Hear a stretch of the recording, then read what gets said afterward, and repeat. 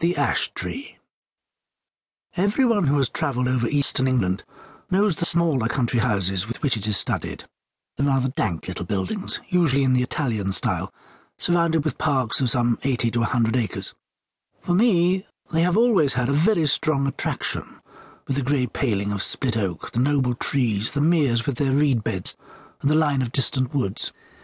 Then I like the pillared portico, perhaps stuck onto a red brick Queen Anne house which has been faced with stucco to bring it into line with the Grecian taste of the end of the 18th century.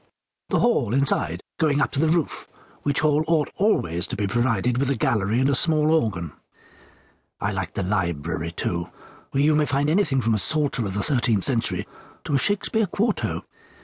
I like the pictures, of course, and perhaps most of all I like fancying what life in such a house was when it was first built, and in the piping times of landlord's prosperity, and not least now, when, if money is not so plentiful, taste is more varied, and life quite as interesting.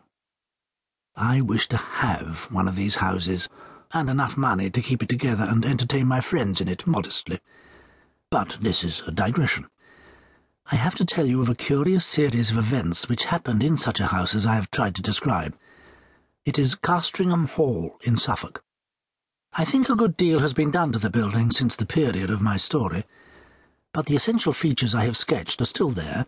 Italian portico, square block of white house, older inside than out, park with fringe of woods, and mere. The one feature that marked out the house from a score of others is gone. As you looked at it from the park, you saw on the right a great old ash tree growing within half a dozen yards of the wall and almost or quite touching the building with its branches. I suppose it had stood there ever since Castringham ceased to be a fortified place, and since the moat was filled in and the Elizabethan dwelling-house built. At any rate, it had well nigh attained its full dimensions in the year 1690.